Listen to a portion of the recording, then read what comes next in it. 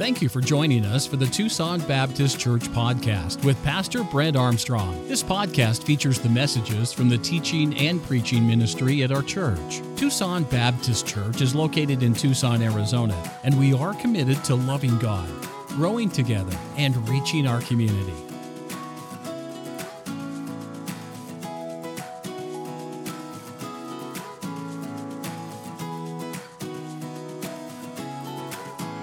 Folks, I want to encourage you today. The future is bright for Tucson Baptist Church if we as a church stay strong.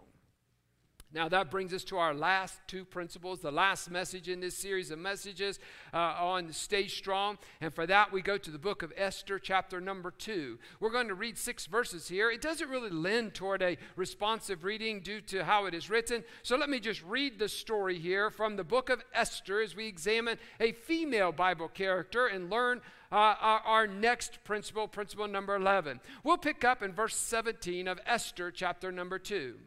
And the king loved Esther above all the women, and she obtained grace and favor in his sight more than all the virgins, so that he set the royal crown upon her head and made her queen instead of Vashti. Then the king made a great feast unto all of his princes and his servants, even Esther's feast, and he made a release to the provinces and gave gifts according to the state of the king. And when the virgins were gathered together the second time, then Mordecai sat in the king's gate. Esther had not yet showed her kindred nor her people, as Mordecai had charged her or instructed her. For Esther did the commandment of Mordecai like as when she was brought up with him. In those days, while Mordecai sat in the king's gate, 2 of the king's chamberlains, Bigthan and Teresh, of those which kept the door, were wroth, and they sought to lay hands on the king Ahasuerus. And the thing was made known to Mordecai, who told it unto Esther the queen. And Esther certified the king thereof in Mordecai's name, and when inquisition was made of the matter, it was found out. Therefore they were both hanged on a tree.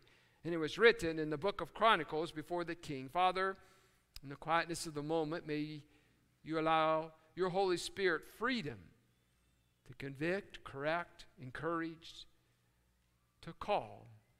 Father, may we be willing to pay attention to the preaching of God's word. Thank you for the beautiful service to this point, but Father, may all of that have been merely preparatory toward the preaching of God's word. So Father, I pray that you will speak to each one of us in Jesus' name. Amen. Stay strong principle number 11 is this, and this is going to hit most of us because we often struggle with this. You can only store bitterness or gratefulness. You can only store bitterness or gratefulness. We are told here in verse number 20 that we read that Esther had not yet showed her kindred nor her people, as Mordecai had instructed her to do so. And we have a story here about Esther. What can we learn from Esther? Well, the first thing we can see in Esther's life is that bitterness is a losing strategy. Bitterness is a losing strategy. The characteristic of Esther that we most often associate with her is her great bravery. For she risked her life, that she broke all societal customs when she entered into the king's court to save her people. However, there's a backstory in the early years of Esther's life that will really help us to understand what and how she was able to do this as an adult. You see, both of Esther's parents died very early in her life. And so she came to live with Mordecai, who reared her as his own daughter. And she had every opportunity in life to be bitter about her situation. But the Bible seems to indicate that she lived a life of obedience that extended into her young adult years. Would you listen? Every one of us have had something happen in our life that can make us bitter. Someone has wronged us. Some cancer has taken from us life. Some accident has caused injury. Some crime has violated us. Every single person could stand up and say, this has happened to me. I lost a child. I lost a spouse. And we could go on, and by the time we got all the way around the room, everyone would be crying. But here's what's interesting, is the response when trauma comes. And for some, they get into a downward spiral of bitterness, and they seem to harbor and store bitterness and blame others and blame God, and therefore they ultimately become useless for the kingdom of God. And there are those who have had some horrible things happen in their life, yet when you talk to them, they're grateful. They're grateful for God's grace and mercy that's given them a new day to live. And I'm here to say that the fact of the matter is that all of us have come to a crossroads in our life where we had to make the choice.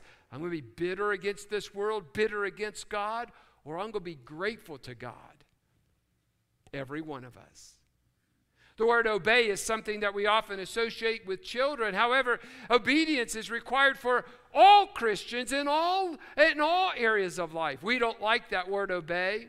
We don't like the word rules. So since we don't like the word rules, I'll use the word expectations. That's a good Christian word. God has expectations for us, and they're outlined in His Word, and we often chafe under those expectations. Oh, let me give a real life illustration through this story.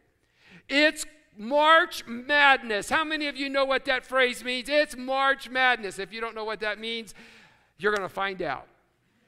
March Madness is all about college basketball. And we are in the throes of March. In fact, it just so happens I'm preaching this message and I'm using this illustration on the Sunday when all the teams are going to be revealed in March Madness this afternoon of where they're going to play. And your favorite team, you're going to find out what seed they were, what seed that they're given, and where they are going to play. And you're going to groan and moan, it's not fair, and then you're going to be excited. It's going to happen throughout our whole congregation. It's March Madness. All eyes are glued. And by the way, as your pastor, let me say congratulations to all of you. U of A Wildcats, your team won last night. You're the Pac-12 champions, and so it's all good, and unless you're a UCLA fan. But anyway, it's all good. You won. Congratulations. I live in a city where there's a lot of Wildcat fans, and you know exactly what I'm talking about when I say March Madness. But follow along my illustration. Do you know that there is a huge rule book for basketball? A huge rule book. And there are many examples of expectations. Here's the thing. Do you know there's a dress code in basketball? The teams will have what they call their road uniform. It's usually dark, and their home uniform, which is usually light or white uniform. And so if you're playing on the road, you're not wearing your home uniform or you're not playing. Do you know that those referees, they make you keep your shirt untucked? I saw a picture in that video of 4 guys that had their shirts untucked. We wouldn't be allowed to play basketball. There's rules that you have to stay within the boundary. And if you touch the line, that's called a turnover, and the ball's given to the other team. And you say, well, listen, I just touched the line. There was no other players around me. Doesn't matter. The rule book says if you touch the line, that is a turnover. The other team gets the ball. The rule book tells you how you can move, when, and how you play. And it tells you something about 5 seconds. If you bounce the ball for 5 consecutive seconds without making a pass, that's a turnover. What a dumb rule. But it's a rule. The ball, the referee, the players, everything is subjected to the rules. And do you know in basketball, they say if you commit 5 fouls, no matter how good you are, you're disqualified from the game and you have to go sit on the bench. How unfair is that? But that's what the rules say. Do you know that if you argue with the referee, you can get thrown out of the game? That's a rule. You know what happens if we're not careful? We can be so bitter about the expectations and the rules that we find in the Bible that we lose focus on the outcome. And I find that happens We laugh about basketball rules, but there's still guidelines for Christians. There's still expectations from the Word of God. I learned from Esther that bitterness was a losing strategy. There was no sense in her focusing on the fact that both of her parents had died and she had to be raised in the home of her uncle. The second thing I see is that humility comes before honor. Humility comes before honor. The Bible, in the passage of Scripture that we read, introduces to us to a man by the name of Mordecai. And I've always wondered if Mordecai was waiting for a message from the king the next day. And when no message came from the king that day, I'm sure he was waiting the next day. Listen, the Bible says that he saved the king's life, but he received no great recognition for it. Somebody must have forgotten for weeks and for months. However, the Bible says that Mordecai showed no indication of bitterness. And in the end, the Bible says that he was even honored before all men except for the king. Listen to Esther 10 and verse number 3. For Mordecai, the Jew, notice it has to put that in there. For Mordecai, the Jew, was next unto King Ahasuerus, and great among the Jews, and accepted of the multitude of his brethren, seeking the wealth of his people and speaking peace to all of his seed. Let me chase a little rabbit here. There's a humorous part of this story by a guy by the name of Haman. How many of you remember this story? There's a guy by the name of Haman. He exemplifies the opposite of Mordecai's humility. The king asked Haman, "What should be done for the man whom the king desires to honor?" And Haman, he was so inwardly focused and thought that certainly the king was talking about himself. And he said, "Who then me would the king desire to honor?" And Haman discovers that it's actually Mordecai that the king wishes to honor. And the Bible records this. It says that Haman hurried to his house, mourning with his head covered. Haman was embarrassed and almost to the point of ruin. And Mordecai, though, his end was filled with honor. And a lot of times we like to focus the attention of ourselves. Mordecai focused the attention on other people, and the results were he was lifted up. Bitterness is a losing strategy. Humility comes before honor. And then I see humility produces a spirit of gratefulness. Humility produces a spirit of gratefulness. Notice with me Esther 9, verse 28. And that these days should be remembered and kept throughout every generation, every family, every province, and every city. And that these days of Purim should not fail from among the Jews, nor the memorial of them perish from their seed. Just like the Jews were given a great victory by God, do you know that every day we're given blessings by God? And so often we fail to recognize the amazing blessings that God gives us, and we merely take them for granted. Someone said this: "I used to be mad that I didn't have any shoes until I met a man who had no feet." A grateful Christian comes to church more earnestly, searching for God because it could be his last opportunity. I wonder, are you a grateful Christian? In your body, in your mind, in your spirit, you can only store one of two things. You may store bitterness or you may store gratefulness. I choose gratefulness. I am so thankful for my Heavenly Father. I'm so thankful for my family. I'm so thankful for our church. I'm so thankful that God has given me breath and life. And I'm so thankful that in spite of some horrible things that have happened during our married life with our children, I'm still thankful to my God. I'm still thankful that even though there's been times where I've been greatly offended, I stop and realize, do you know what? I've greatly offended other people, and they've shown grace and mercy. So who am I not to show grace and mercy? I'm so thankful that Jesus took upon himself Brent Armstrong's sins and died for Brent Armstrong. How could I be bitter about anything? I ask you, if we were to come into your life, are you bitter or are you grateful? And I want to end on an up note. Stay strong, principle number 12. I love this one. And here we go. Love your brothers and sisters in Christ no matter what. Love your brothers and sisters in Christ no matter what. For this last principle, I like to use the Bible character Paul. And Paul says in Romans, or we learn about Paul, and we learn about this principle in Romans chapter 5, verse 6 and 7. For when we were yet without strength, in due time Christ died for the ungodly. For scarcely for a righteous man will one die. Yet peradventure for a good man some would even dare to die. Love is an incredibly powerful motivator. I've read about the 12 apostles and the disciples and many others who died because they were Christian. In fact, most of the disciples, they died horrific deaths of martyrdom. Every single one of them except for one, the Apostle John. Not because they feared Jesus, but because they loved him.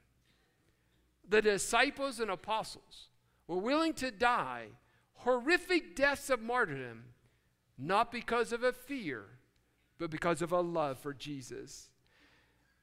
John 13, verse 35 simply says this: by this shall all men know if you are my disciples, if ye have love one for another. Do you love your brothers and sisters in Christ? I mean, do you really love your brothers and sisters in Christ? Well, how do I do that, Pastor? Well, number one, visible love is contagious. Visible love is contagious. And just like many of you keep sharing this dreaded virus that's going around, and you cough, and you sneeze, and you have a temperature, and you shake hands with people, and you love to spread your germs, may I just tell you, in the same manner, love is also contagious. Acts chapter 20, we have a passage of scripture that says this: and when he had thus spoken, he kneeled down and he prayed with them all. And they all wept sore and fell on Paul's neck and kissed him, sorrowing most of all for the words which he spake, that they should see his face no more. And they accompanied him unto the ship. Paul, he chose to love his brothers and sisters in Christ. And do you know something great and amazing this morning? God has chosen to love us too. Not because we are lovable, but he still loves us. Throughout Acts chapter 20, Paul gives the reasons why he loved his family in Christ, but he never privately discusses the characteristics of his own family. And I think this is because Paul's choice to love was not based on their goodness. You know that we make a choice to love others. Paul did not demand love. His actions inspired love. And I wonder this morning, do your actions inspire love? Is your love contagious this morning? You could say that Paul's love for his Christian family was contagious. And while it is true that we cannot demand another person to really love us, our actions can inspire love. When I think of many of the people in our church, there's some people that their love is contagious. They love coming to church. They love singing in the choir. They love serving as an usher.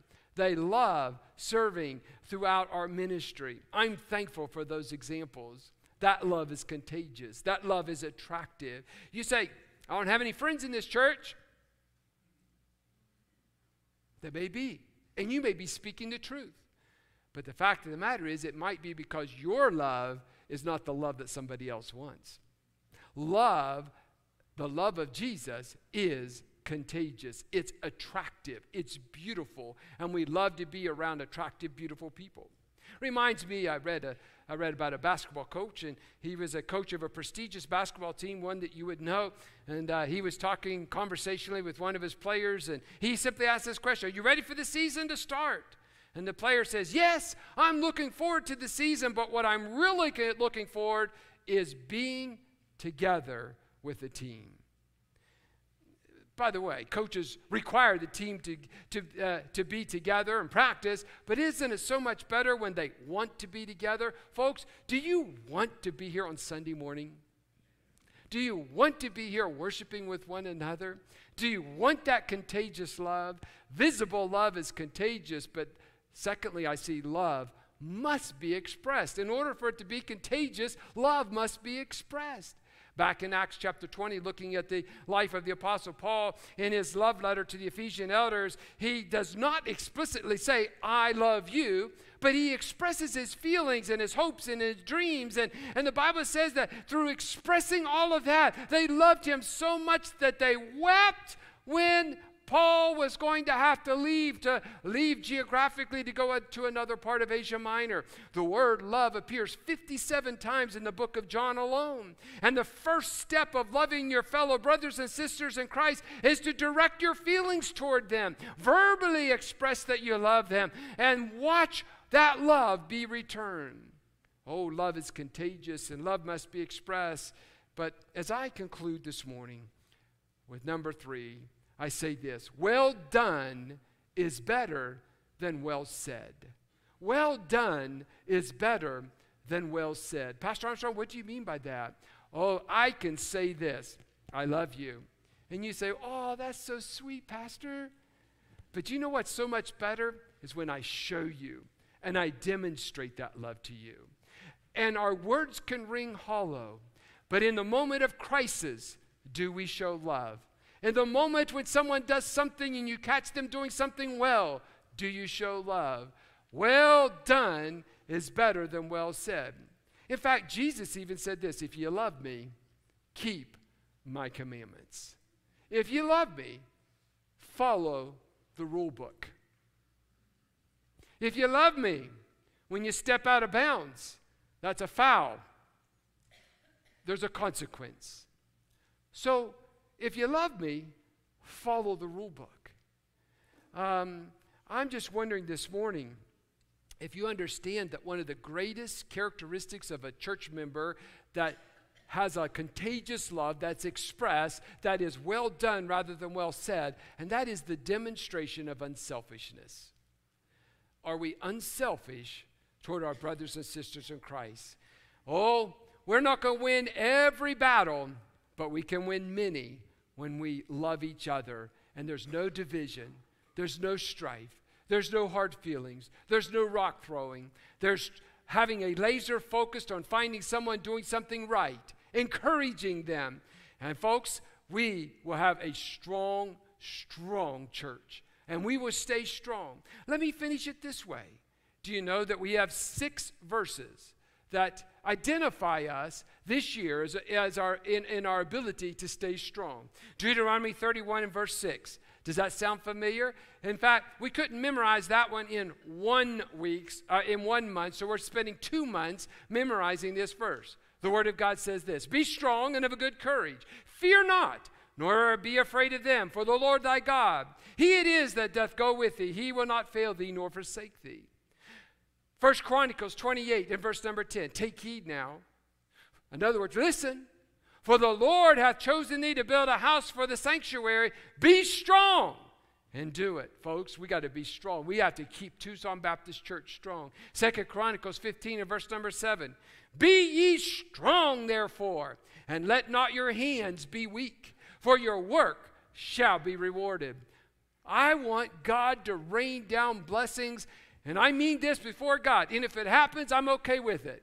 When we get to heaven, we know that Jesus has gone to prepare a place for us.